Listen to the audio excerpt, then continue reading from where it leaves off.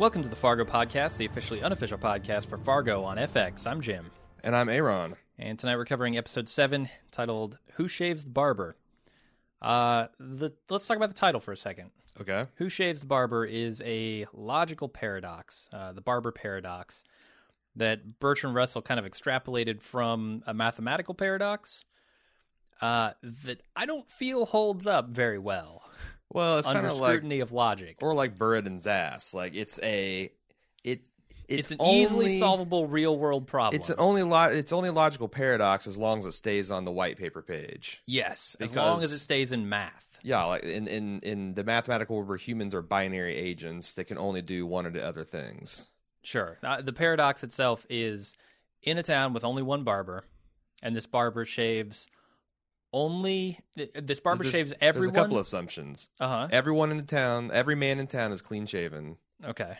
And everyone, and to get clean shaven, they either shave themselves or they go to a barber. Yes. Under those assumptions, the barber can just shave himself. There's one other thing. Well, no, because then he's not a barber. He falls into the set of men that go to a barber to be shaved. But the barber only shaves other men. That's the thing. The barber doesn't have to only shave other men. Well, he does because he's bound himself by the laws of logic in this premise. The artificial, it seems to be just randomly selected that the barber can't shave himself. Okay, so I don't really care about that. How does this apply to our understanding of the song? That's the better question. Yeah. A couple of thoughts bounce off you. Lorne is the barber.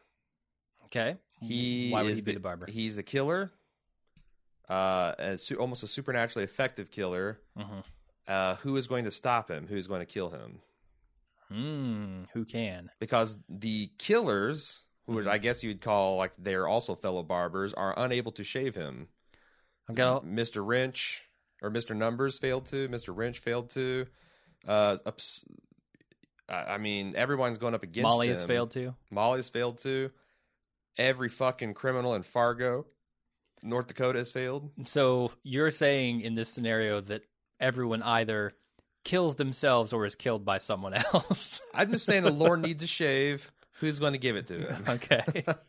He does need a shave. He's got a pretty bushy beard. One of the ways to resolve this paradox that doesn't violate the assumptions that I found in my research was that everyone assumes that the barber's a man, but if the barber's a woman, it doesn't violate any of those things because barber doesn't need to shave. Right. She can even have a fucking beard because the logic premise just says all men are clean shaved. Sure. In that case, could we put these two postulates together and say Molly is the person that will give Lorne his shave? We could, and I think you might not be far off. I think the end of this episode, she's certainly shaken by the fact that this might not be Lester, having committed all this, and she's still definitely after Lorne. Do you want to talk about, because that... We can talk about whether or not we think Molly actually believes what Bill tells her. Okay. Or the information she finds out, I guess. About I had a lot of question about her reaction to it in general. Okay. I don't know if we want to talk about that now or get a little bit into the episode. Well, I have another theory. On the barber? Not necessarily about the barber itself, but about whether Molly will catch Lorne and Lester and everyone, I guess, who's involved in this. But it kind of plays into Eric's segment tonight. Okay. And I don't know when we want to run that. We could run that now. Sure. If you'd like to. Let's get it out of the way. Talks about a couple of things. Get it out of the way sounds like you don't want to do it. You know, it's the rough patch of the podcast. We might as well just get it out of the way, get it over with. Don't have to worry about it. Okay, let's go ahead and play his clip now. Hey guys, Eric here, personal arrogance host and resident Fargo file. I just wanted to talk to you quickly this week about two lines that are spoken in both Fargo the movie and Fargo the television series. The first line is "and for what?" This is spoken in Fargo the movie by Margie after she's caught Gare and has him in the back of her cop car, and it's spoken in Fargo the television series by Molly when she's questioning Wrench at the hospital. "And for what?" is the first line I'd like to talk about. The second line is "I'm the victim here." This is spoken by Jerry Lundegaard in Fargo the movie when he's being questioned by Margie at the car dealership, and it's spoken by Lester when he's speaking to his boss in Fargo the TV series. So the first line, and for what? The second line, I'm the victim here. The interesting thing about these two lines is, while they do tie themselves to Fargo the movie, they also differentiate themselves from Fargo the movie. And for what is spoken at the end of Fargo the movie by Margie after she's caught Gare. She's basically closed the case. She's ready to go home and hang out with her husband. Here in the TV series, it's spoken by Molly as a bigger question. And for what? She really seems to be questioning after being shot and having all of this whirlwind come up around her. She really seems to be questioning the motives, and you can see the wheels spinning in her head that she really wants to solve this case. As opposed to happening at the end of the case, it's happening right smack dab in the middle of it. The other one, I'm the victim here, spoken by Jerry Lundegaard in Fargo the movie, when he's being questioned by Margie, he's basically been painted into a corner, and he promptly, almost right after he says the line, gets in a car and drives out of town. This one, instead, in Fargo, the television series, is spoken by Lester at a moment of triumph, a moment of victory. His plan has worked, and he's got no weight on his shoulders. He's really turned into quite the evil guy here in the series, and in my opinion, he's become the main villain of this series in ways that are almost more disturbing than what Lauren Malvo is doing around town. I really like these because while they pay homage to Fargo the TV or Fargo the movie, they also establish Fargo the TV series as something that is different, that is tipping its hat but is blazing its own path, and I really like it. It's a nice fan service to the fans, but it also says something about both of these characters and how they differentiate themselves from their doppelgangers in the movie.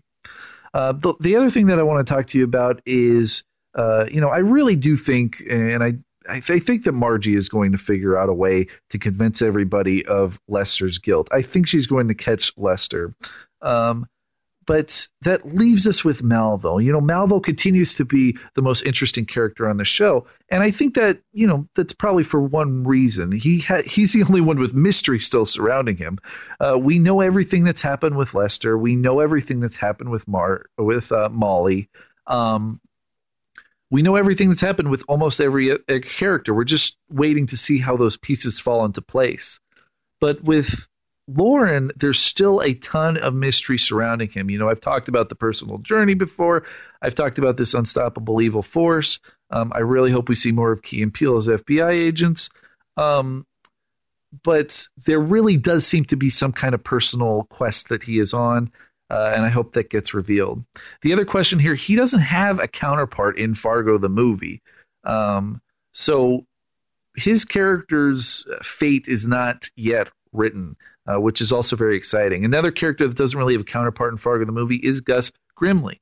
And I feel like these two guys are on a collision course. The only reason behind that is because, as I've spoken before, Lauren Malvo is the dog. He's been represented as a dog throughout the entire series. And there's one character on the show that is literally a dog catcher. And that is Gus Grimley. I feel like Gus is going to have some kind of heroic moment, and I feel like he's going to take down Lauren. This is all just speculation, but I feel like those two metaphors are too big to not come into play here. So anyway, just some thoughts here, some connections to the TV show or to the movie, and some differentiators between the television show and the movie. Can't wait to hear what you guys have to say about it. And we'll talk to you next week. Okay, so there are a couple things that Eric talks about there that I wanted to address. First of all, Molly potentially catching everyone. I don't know. There's a theory going around on Reddit that the speech that Gus's neighbor gives him about the man who tries to cure suffering in the world gives everything he's got and still fails. Mm-hmm. That could apply to Molly because the man in the story gives up his kidney to try to end the suffering. Molly gives up her spleen in this episode, or maybe last episode, depending on how you look at it. True. Which could lead into Eric's idea that Gus might actually be the one to catch them. Because if Molly were to give up her spleen here and be the person in that parable, she would have to die before she cures the suffering. Especially if we take shaving as death, metaphor literal. Sure. And she's a barber, it means she'd have to shave herself first. I mean, yeah, it gets mixed up I like there. I like that theory because it also ties in with her character. Like, Gus actually is pondering this story and trying to puzzle out the meaning, where she's just like, that's stupid. Why doesn't he just do something else, or work for a charity? So it's like she doesn't any wisdom at all escapes her. She's just like, okay, whatever, let's get back to work. And unwittingly, she's being that man who's parceling himself out. And the spleen, I mean, that's pretty strong. I like that. The spleen is strong, and I think it could lead to her dying before this thing is up. And then maybe Gus being the one to actually... Because that if she dies in the course of this case, Gus is going to be all over it. He's going to try to vindicate her. And all that would be a subversion of my expectation to this point, which is that Gus and Molly are going to team up and somehow crack this case. Yeah. And she passes on a lot of knowledge to him this episode. She draws up on that window with the diagram. Right. Kind of leads him down the path. Now's her time to go, maybe. Do you think that... Because I also had this operating theory that's kind of rocked by some of the stuff we just talked about, that maybe Lorne never gets apprehended. He just blows through on his merry way, and it's Lester that takes the fall and pays the price. Because Lester is being set up as the primary antagonist at this point. Oh, yeah. It's arguable that his evilness is more direct and malevolent than Lorne's. I think you're right. I think it's very arguable. Personal. It is. He's got his family involved now. Right. I mean, he's saving his own skin at the cost of breaking up his brother's marriage, sending his brother to jail, and even if you say, a bad light on his son. Brother is an asshole, it doesn't warrant that. It doesn't warrant this, and it doesn't warrant anything to his family. For sure. So the kid's a little weird. Let's talk about that opening a bit. Okay. I was surprised at how highly functional the kid was at school. Okay. Well, he didn't have his Wild Things costume on, so... True. Maybe that's the whole thing. He's just... But I got a very, Aspie vibe from him in last episode where he saw his uncle and just, didn't acknowledge him. It's like, well, this is part of my residential background, so I'm going to fix my bowl of cereal and go on with my life. Sure. But I didn't get any of that. He seemed, even though they're saying that, okay, this kid's got some disturbing things to him because his bus driver's saying that, no funny stuff today. The kids at school seem to treat him, maybe he's a victim of bully, but he does show, an emotional connection to the kid that is getting bullied. Mm-hmm. Yeah. And also realizes when that gun clatters out, oh, shit. So that kind of contradicts, I mean, I thought that Lester was going to get away with this because the kid literally is going to have no recollection or impression that Lester was there that day. Okay. Wearing no pants and a Lorne Malva overcoat. This scene at school kind of blows that away. That now I'm thinking it might come down to him having some innocent mention about his uncle being over there. Sure. And I mean, there are more solid pieces of evidence out there that could link Lester to the killing still. I mean, that phone call that's still hanging out there on a tape recorder in Lorne's pocket, in Lorne's briefcase, is a huge one. I think that, and Nikki P had a very similar take, the whole time Lester was pouring his heart out to Bill. Huge mistake. I'm thinking, this is really good, and your salesmanship is amazing, but my God, you're saying 50 words when you should say one. Yep. You are telling a very specific story here. And that's the problem, because when he goes back to tell it again, he's not going to tell it the same way. He can't. Right. And the fact that... he's making this up on the fly. He's already gotten one free retcon. There's no possible way he can do another one. He should have done exactly what you said last episode and just played the memory card. I don't remember. Doesn't that solve this problem? Or he also could say, "Yeah, I knew my brother had the affair with my wife, but I don't remember and the night." And now that you mention, I have this fuzzy recollection. But I feel like he was really in that scene just trying to pin it all on his brother. Like he felt that his testimony was going to be the final nail in his coffin. But he's feeling this personal sense of power for probably the first time. That's true, and it went to his head. And you can see that by, the rest of the episode, he's just giddy. I mean, he has gotten away with murder, literally gotten away with murder. Unseemly. And trumped his annoying younger brother at the same time that thought he was such hot shit with his beautiful wife and semi-off son in a suburban. I mean, it's so petty. Yeah, and his giant collection of guns came back to bite him. Yep. He got everything he wanted out of that. No, and that thing is, knowing what we know about Bill, this is just red meat that he can't wait to devour.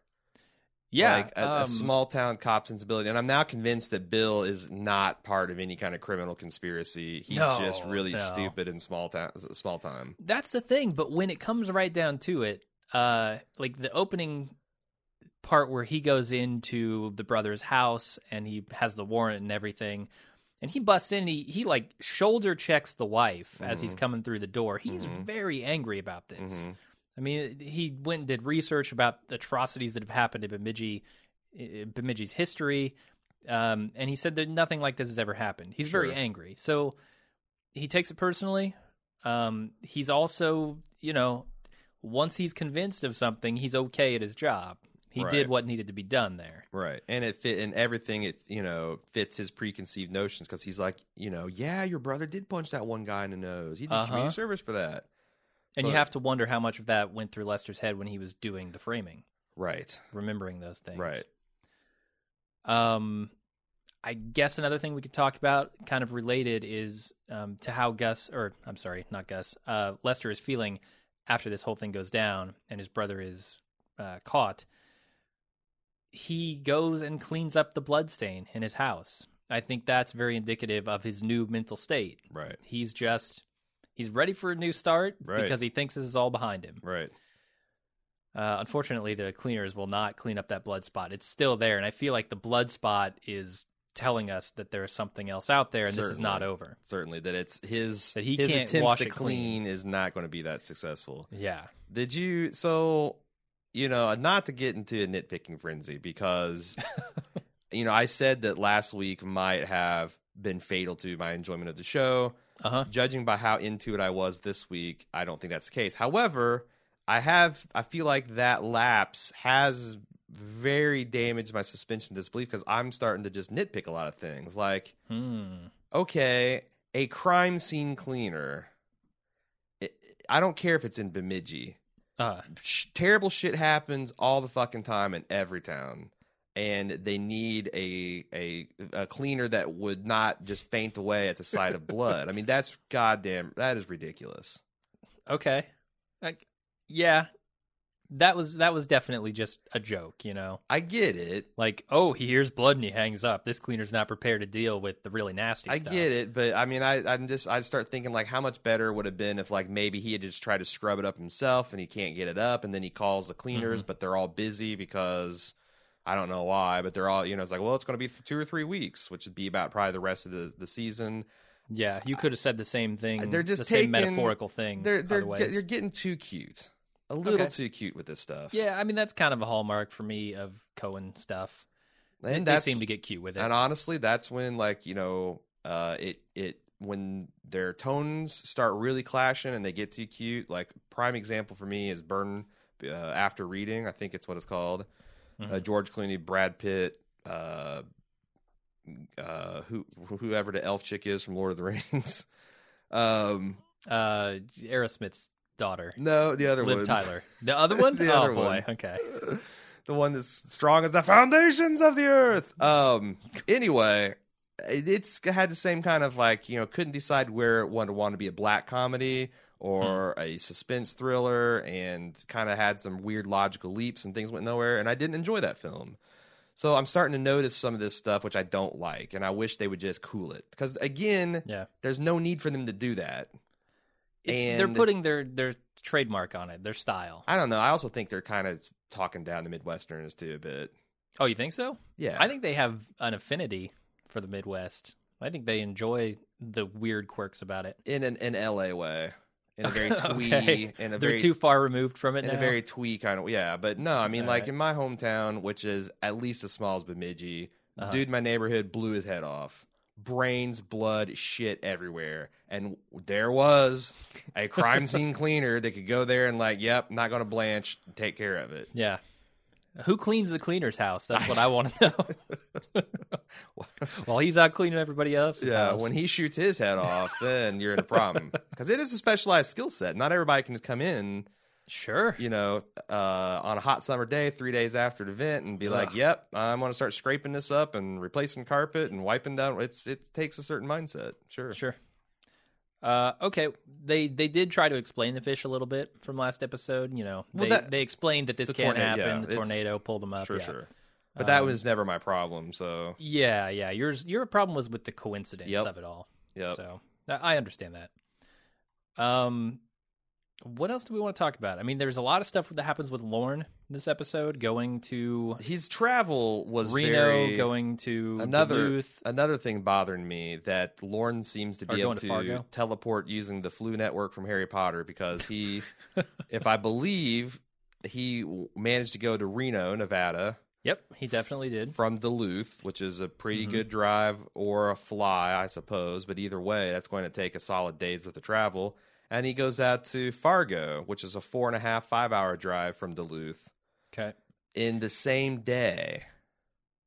So, or am I wrong? I don't know about that. I don't know. It seems to me that what happened with Mr. Wrench and because the snowstorm's over and all that. Yeah. The stuff is melted out of the trees and the rooftops already. Well, I thought that was a slight continuity or budget error rather than, multiple days have passed, because Molly wasn't in a coma for several days. I guess was. We really don't know. I mean, she was definitely unconscious at first, but we really don't know how much time it took. It felt like it took a while, though. So is Lorne now a man without a country? He went back to his assassin company and basically extorted. We don't even know if he killed the guy or not. Yeah, what do you think? Ambulance or hearse? The fact that he knew exactly where to go to Fargo implies ambulance. But the fact that the girl screamed implies that maybe it was on the extreme side of ambulance. Or even possibly hearse. I mean, if he gets the information out of him, he then decides to kill him anyway. Yeah. So it's interesting. Just real quick, that line that he delivers about the ambulance or hearse is kind of a sly nod to Sling Blade. Oh, yeah. Because in the movie, he tells a guy, I'm going to kill you. And the guy says, well, if you're calling the police, tell them to send an ambulance or a hearse if you aim to kill me. Right. I'm going to pay you back in your own coin. Oh, when Gordo got in the school bus in the morning, the bus driver said, no funny stuff. It was a callback to The Big Lebowski, where the nihilists are always saying that as well. Love those guys. Yeah. Who doesn't love a nihilist? A nihilist with a ferret. Uh-huh. Great. All right. So is he just... what has caused Lorne to snap? What has caused Lorne to go off the path of his mild-mannered assassin/cleaner business and do this thing for Sam Hess? He's got something. He still, he doesn't even seem like he's that perturbed about the $1 million. That's still in the wind. We didn't even see the king this episode.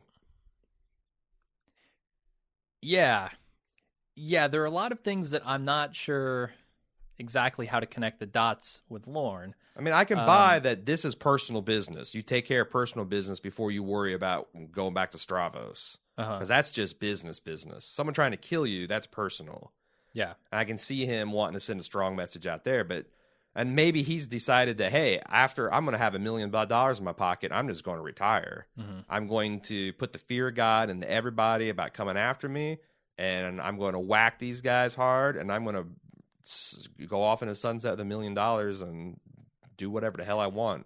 Yeah, the fact that he doesn't have his hands on that $1 million yet should scare him, though.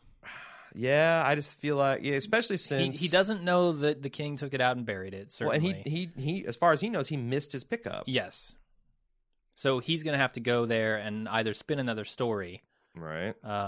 About, hey, I got a call or something from the guy, and he changed his mind, or he's just going to have to go there and deal with the king. It's certain that we're not done with the king, right? I don't think so. I think Lorne has to go back, and the king has to tell him what happened with the money. Yeah. So that Lorne can make him pay the consequences. Right. Give him a shave. Mm-hmm. What about... Eric talked about his conversation with Mr. Wrench being a not-so-subtle homage to Fargo with a slightly different meaning. Molly, at this point, has everything damn near figured out. She doesn't quite have the connection right between Lorne and Lester, but it's certainly not failed to her theory. Everything else seems to track through. Mm-hmm. Also, side note, her handwriting is exactly like mine. Oh, okay. Like, it was very disturbing. It'd be like watching television and seeing your own face pop up. I'm like, holy shit, she writes exactly like me. Okay. In that weird, pinched Roman Gothic block lettering style. That's all about. That's basically all I wanted to point out. That she's my handwriting twin. Well, she doesn't have a lot of evidence here. That's the problem with her stuff. It's all logical connections that she's made by talking to people and piecing the puzzle together. But the evidence now points to Lester's brother. But except for... So what stuff doesn't fit? Okay. The fact that he went into the hospital because he slipped on the ice, that's shaky. The fact that he made a phone call to Lorne at the motel. Okay. If there is no connection between those two, what the hell? You know, what's going on with that?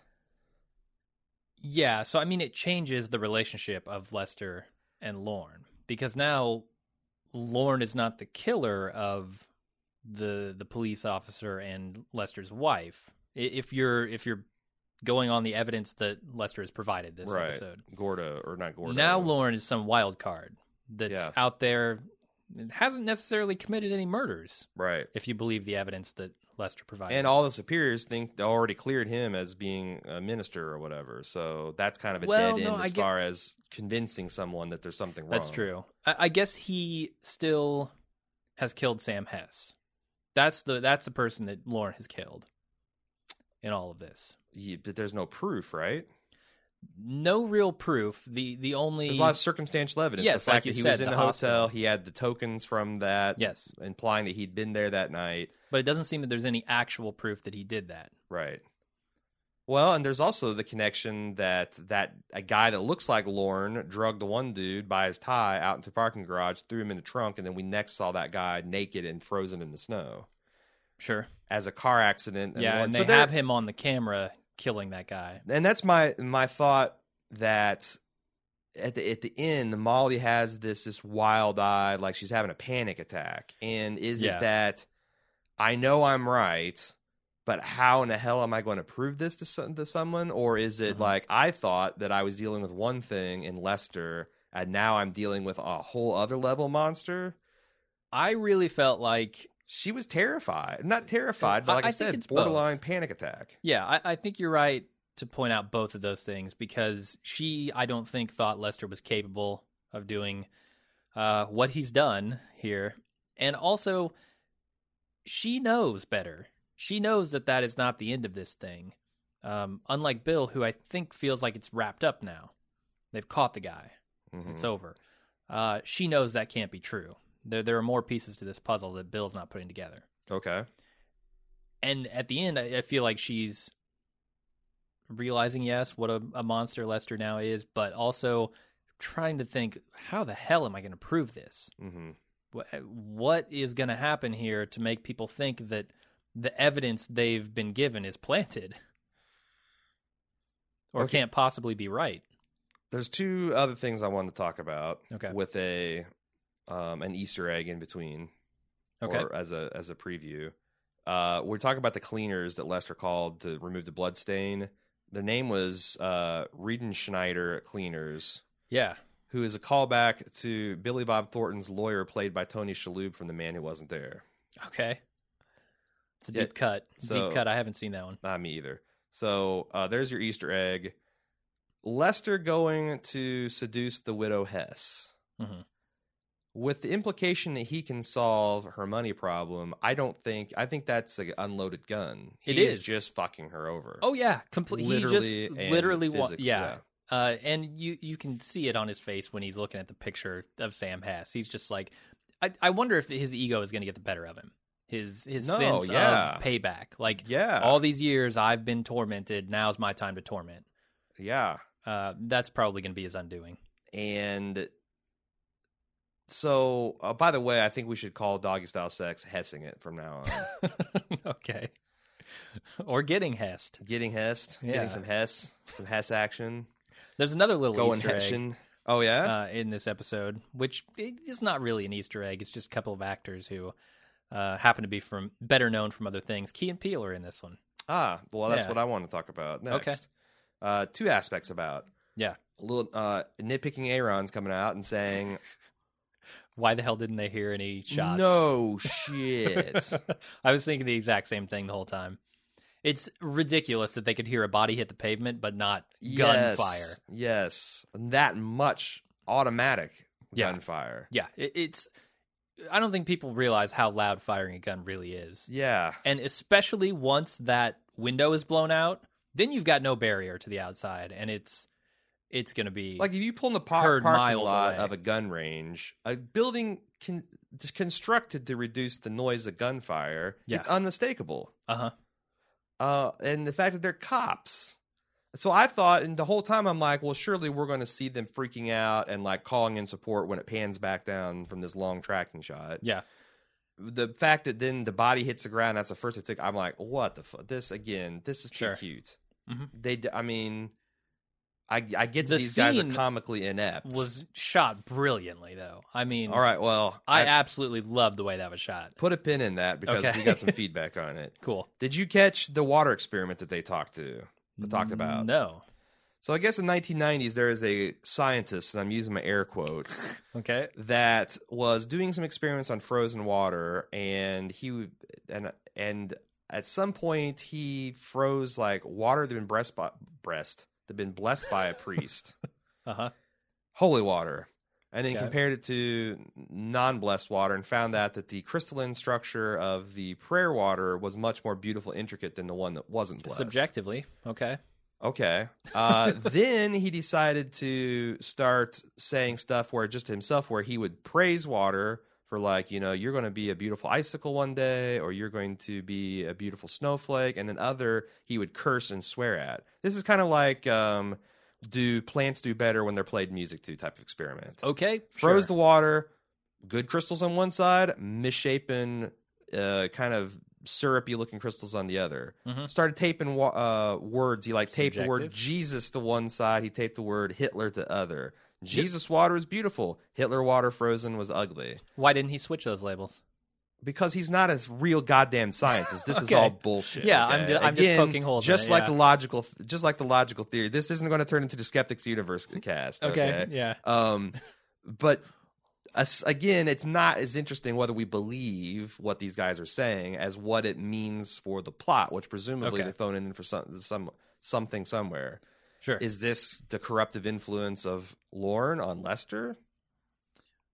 So we're applying the label here of someone to the Jesus side and Lorne to the Hitler side. Is that what you're saying? I think there's a couple of parallels. Also, in an opposite way, Gus, who's kind of like the cowardly lion, and he tries to beat himself up, and Molly praises him and builds him back up. Is that going to be, Lorne fed one thing in Lester and got the ugly, syrupy soul. Oh, good point. Molly is feeding the one thing in Gus and getting the beautiful snowflake soul. Do you think that's a valid read on that? Do you have another one? I do not have another one. Okay.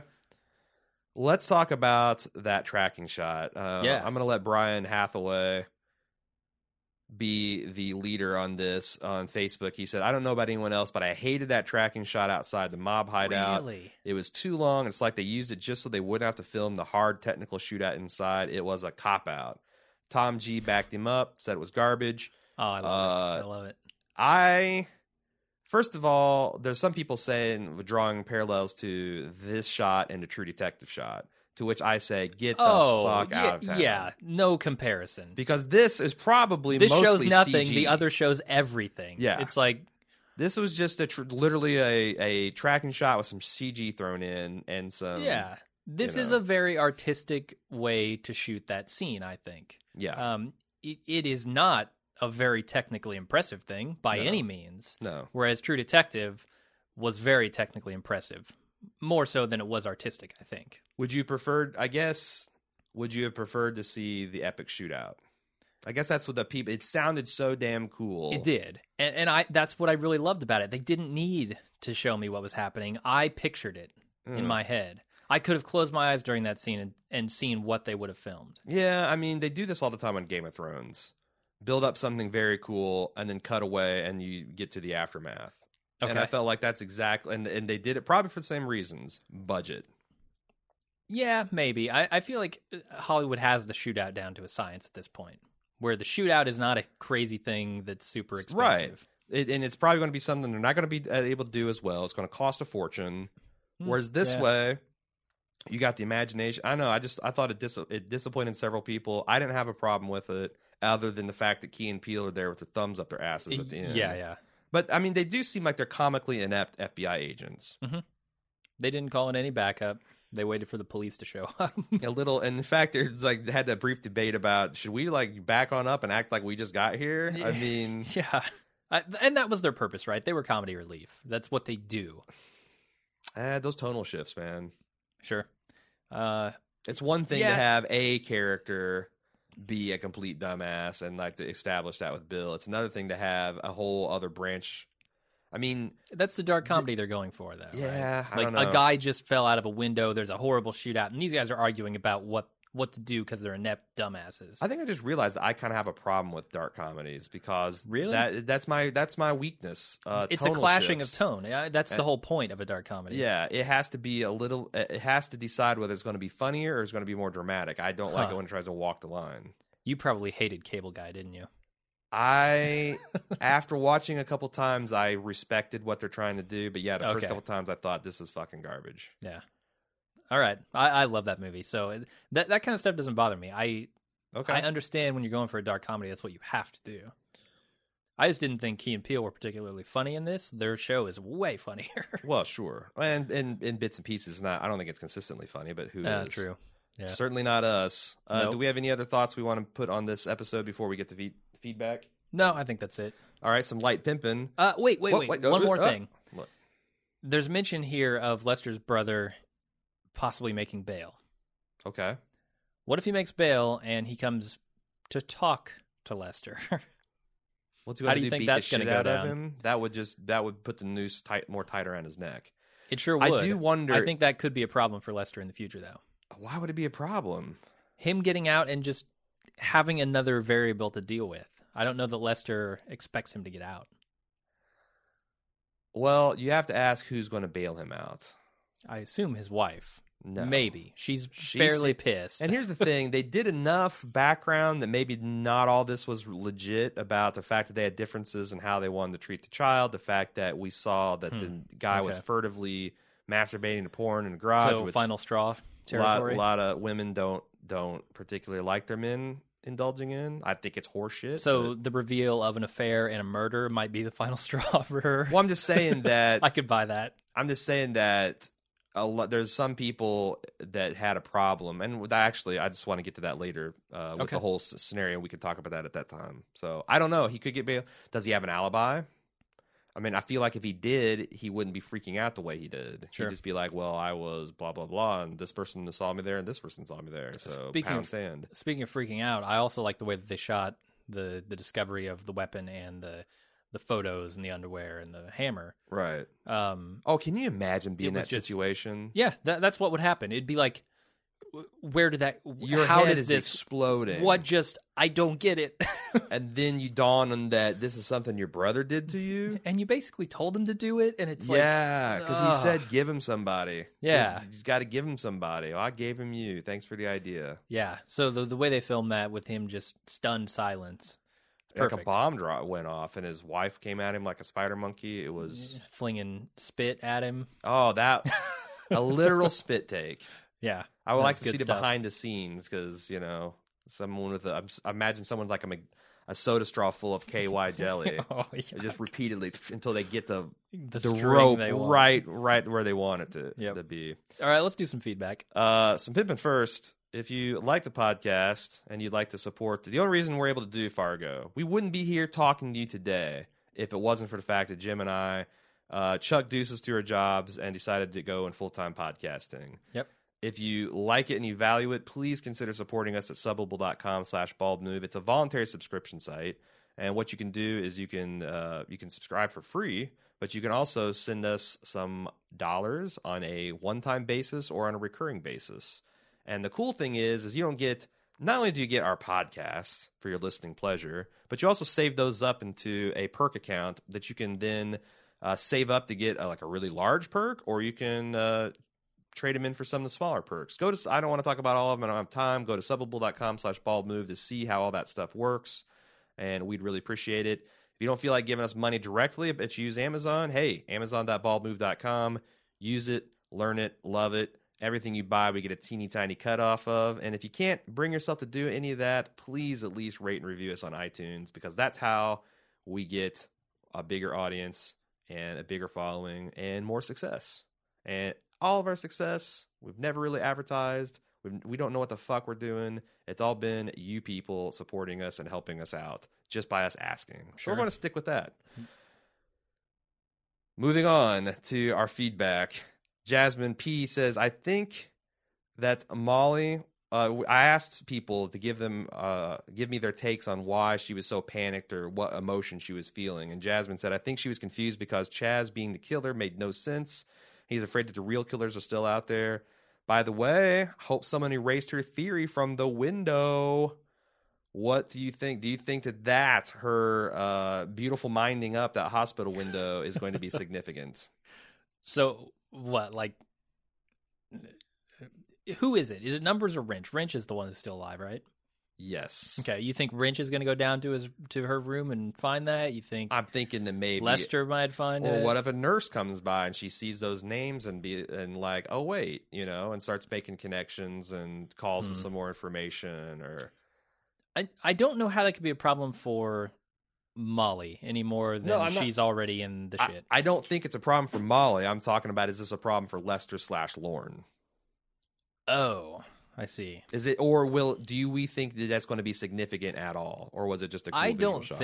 I don't think it will. I think it was just something that was, interesting for her to do and could spell out really to Gus everything she was thinking. All right. Well, Jasmine's got a hell of a prediction staked out if it does come down the pike. Yeah. Already talked about Nikki P's take about Lester giving too much information. Oscar A says, do you guys think that a big point of this show is to make fun of this belief that Midwestern folks are quote-unquote easy prey? Meaning that I'm from Chicago, are much more susceptible to pressure, extortion, and the like. Not being from Chicago, you're not. Come on. Chicago versus Bemidji. It's a very different world. I know. That's the thing. It's like, Chicago's not really the Midwest. Chicago's closer to New York than it is to It's not even Cincinnati. New York. It's its own Al Capone type thing. Mm-hmm. Yeah. But one thing it is not is timid, I don't think. It's not Minnesota nice. No. It's not Hoosier hospitality. No, I've lived there, and people are nice, but they're not... They're not deferring to you in all occasions. I actually I think Chicago... No, I don't think. I know Chicago's my favorite city in North America. Yeah, me too. It's like Indianapolis is too small. New York's just way too fucking big. Yeah. Chicago is like just right. And I also like their attitude. They're not like... in the Midwest, it's fucking annoying going into a gas station. Hi, how you doing? I just want to get my shit and get out. Yeah, I need my coffee. Shut up. New York, like, people don't even make eye contact with you. It's I feel like at least acknowledge that a fellow human being has entered your sphere of influence. Chicago's just like, you know, they make eye contact. They might give you a curt nod, but they're not up your ass. Yeah. I like that. And you can get out of Chicago. You can't really get out of New York. Like, is it a cult? What do you mean by that? No. I mean, just physically. Oh, like, right. Getting out of a city space is tough in New York. Yeah, you have to drive through 5 cities worth before you escape, or plow through the Atlantic Ocean. Sorry, we derailed him here. Yes. Anyway, meaning that I'm from Chicago, much more susceptible to pressure, extortion, and the like. With Lester, it's clear, although he's taking charge over his predicament, that it's especially prominent with Don Chump and how he met his end. I don't know if I should be pissed or not for such notions, but I can't deny that it's entertaining to watch.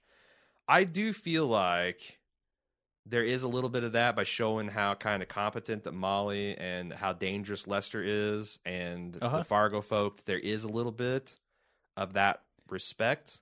But I also think that I've detected a little bit of, I don't think intentional contempt, but the kind of casual provincial contempt that one might have for cultures that they only see on television or only read about, or they're playing out listen some to NPR and they get the stories from Lake Wobegon and they got us all figured out. They're definitely playing out some stereotypes that I don't think apply universally. Of course, stereotypes never do. And the thing is, I'm not offended.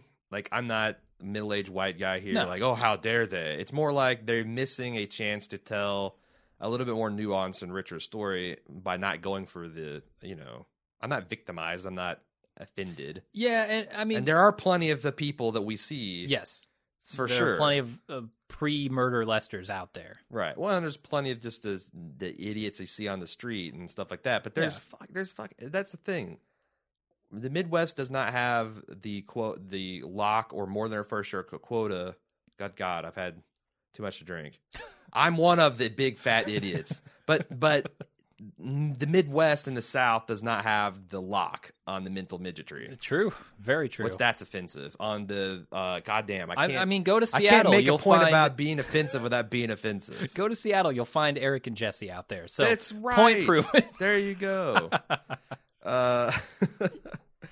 George H. says, was I the only one bothered by the poster covering the hole in the wall? He headbutted the wall and the poster so hard as to knock himself out and bloody the poster, breaking open a hole in the wall in the process, yet the poster is perfect and not torn at all.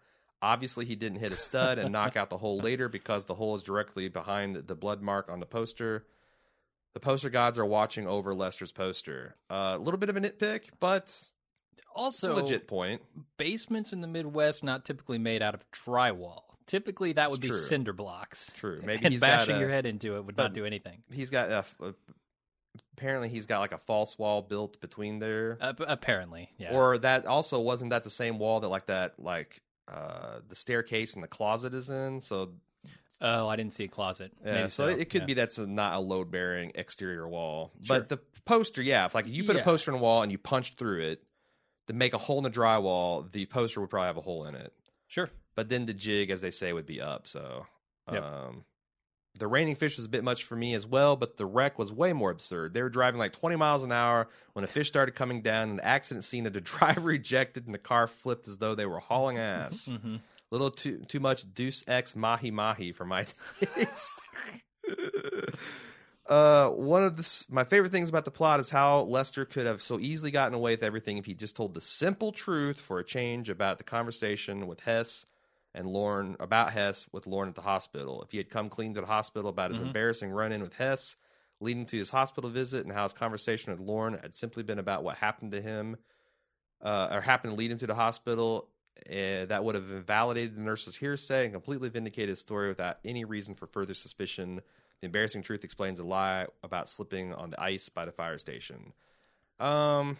Small problem with that. He already he killed his wife. He had killed his wife. There was evidence out there that he had done it, the phone call.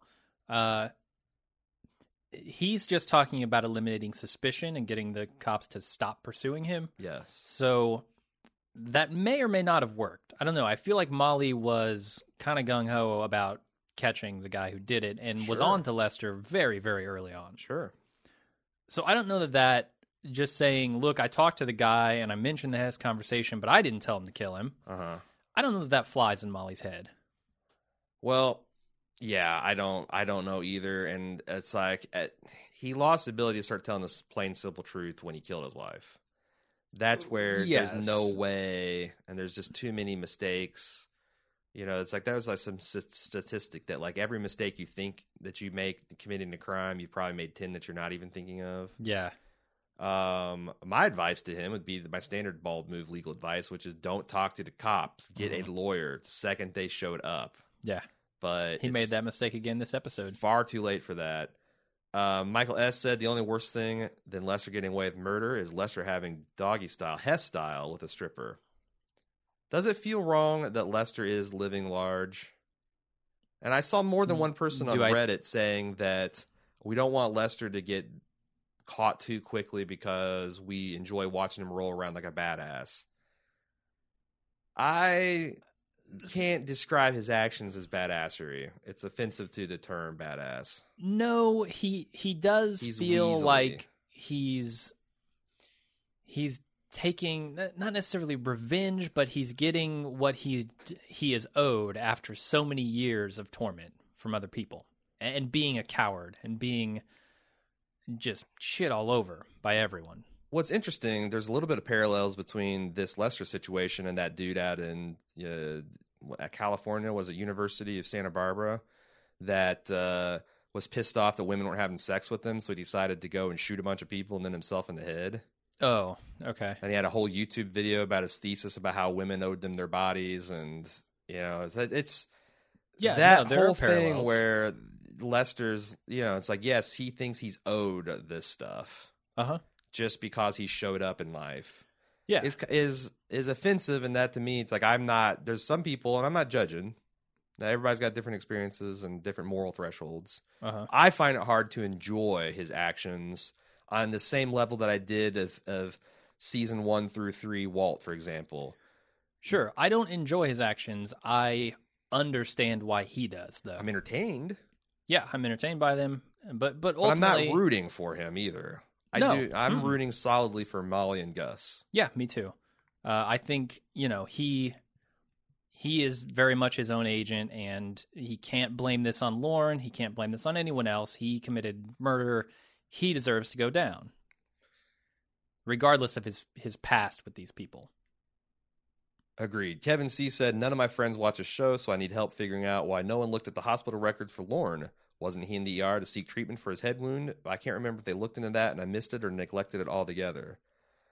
I know Molly, so I'm a little fuzzy. Molly was either going to go follow up that lead, and then Bill told her to stop that and follow up on the car crash, or she had, and he used an assumed name or a different name. Because Lauren Malvo, the first time she saw that was when he signed in at the hospital, at the hotel. Lodge. Yeah, it's weird that he would sign there his quote unquote real name. I don't even know if that is his real name. It's his professional name. It's certainly the name. Yeah, his moniker as a hitman. Mm-hmm. It's weird that he would sign that at the hotel and not at the hospital. Right. So you've got to think maybe Molly has not had the opportunity to investigate but that. She also had a pretty thick file on him, so I assume that some of this stuff we didn't see, but she probably did, but it hasn't really borne fruit yet. Yeah, I think she did follow up at the hospital because at some point she knew the nurse said that they were talking. Yeah, right. Chad H says something stands out to me, and not to be rude to the actress, but Chad's wife is way more attractive than Lester's wife. Oh, hell yeah. Oh, I was going to say, eye of the beholder. Well, they do a sexy vacuuming scene with her this episode, don't they? They did. They lingered. They she was like moving her hips twitching her a hips. little I'm like, bit. and I said that I was watching with my girlfriend. I'm like, Jesus, are they trying to make her vacuum sexy? Because she's like doing the tango with this thing. They were. So why would Chaz cheat on his hot wife for a less attractive older woman? If I were to hear the story in real life, I don't think I'd buy it. Just my random thoughts. What? So there's you want what you don't have. That's the big explanation. Yeah, here. like I think Chad, you're making the mistake that all men do the sexy stuff just based on physical attraction. Sure. there's power. Mm-hmm. There's the fact that he's literally fucking over his older brother. Mm-hmm. That he's got, some, he's already screwed over all life. Maybe he gets off on dominating him. We know that she gives epic hand jobs. Maybe his wife is actually very beautiful but bad in bed. That happens. Yeah. So he could be he's turned into the porn /internet /laptop to jerk off. Maybe he's not getting fully satisfied. Although I think that men can be perfectly satisfied with their women and still want to jerk off because sure. What is your all's need to tell us what we can do with our bodies, man? Oh boy, Aaron's getting up on his pedestal. I'm saying that's a deal breaker. A woman gets what do you call that? Self-conscious about my wanting. I've had a 25 plus year love affair with myself. And this Johnny come lately woman wants to get in the middle of that. Yeah. No, not going to happen. That's your insecurity you need to work through. Sweetie. All right, step down off the platform. Yeah, it's not about attractiveness here. It wouldn't be if he were actually doing that. No, and I don't think it needs to be. And I think that weird stuff, surprising stuff happens, and the more I find out about human sexuality, the more I'm just constantly surprised at all the weird stuff, quote unquote weird stuff that people get up to. Yeah. Maybe he's got a mom kink and that it reminded him of his mother and the fact that it's his brother's wife. I mean, there's like all kinds of psychosexual stuff that could be going on there. Sure. That's it for feedback, man. If you would like to send us more, you can do so at fargo@baldmove.com. Of course, participate in our discussion feeds on facebook.com/baldmove. You can tweet at Jim @baldmove. Can't wait to see you next week for next Thursday's podcast on Fargo. Yeah, only 3 more episodes left to go in the series, possibly season, maybe. I feel like they'll find a way to come out for season 2, and I honestly, it feels like they should. Totally could be down for an anthology type, True Detective, American Horror Story. I feel like that is in Fox's wheelhouse, and I could definitely see a couple more seasons of similar characters and similar situations in this setting played out. Yeah. Especially if it turns out to be the saga of the briefcase. Absolutely. That this money gets passed down another few years down the line and we see what happens with it. Sure. That might be kind of cool. But we'll see what happens at the end of this story in the next 3 weeks. Until next week, I'm Jim. And I'm Aaron. See ya.